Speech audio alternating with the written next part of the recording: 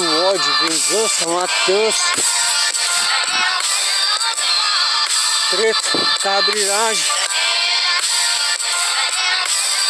Onde é que tá o amor, a conversa, o perdão, a solidariedade? O mundão precisa mudar. Tá doente, contaminado, cheio de louco, alucinado, droga pra todo lado, é isso aí, filho. Amarelinha, pequenininha, faz um estrago na cidade, na família, nos irmãos, deixa muita gente no caixão. Filho, o mundo precisa de mais amor, só amor, só amor que vai salvar essa porra toda, por favor.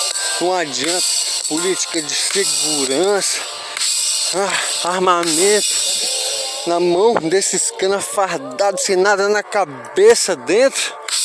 Vixe, aí é, velho, acender o pavio com isqueiro, enche esse cana de arma pra entrar na favela e botar medo.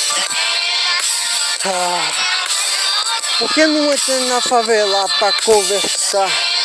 Ajuda a carregar uma sacola de compra, ajuda a conhecer a mulher que mora no lugar. Filho, é só tiro pra todo lado e a história é sempre a mesma.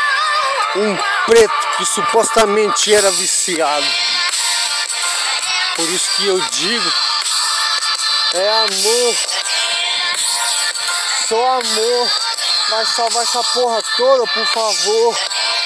Compreensão, conversa, perdão, empatia. Problemas sempre vão existir, mas não precisa resolver com covardia. Fih, sempre vai ter treta, sempre vai ter treta com alguém. Mas aí, tu vai sentar o dedo, furar essa pessoa, meter várias facadas, vários tiros, porque senta, conversa, tenta se entender para resolver. Pega na mão do cara, filho, cria um laço de amizade. Porra, mano, é isso que tá fazendo falta na cidade.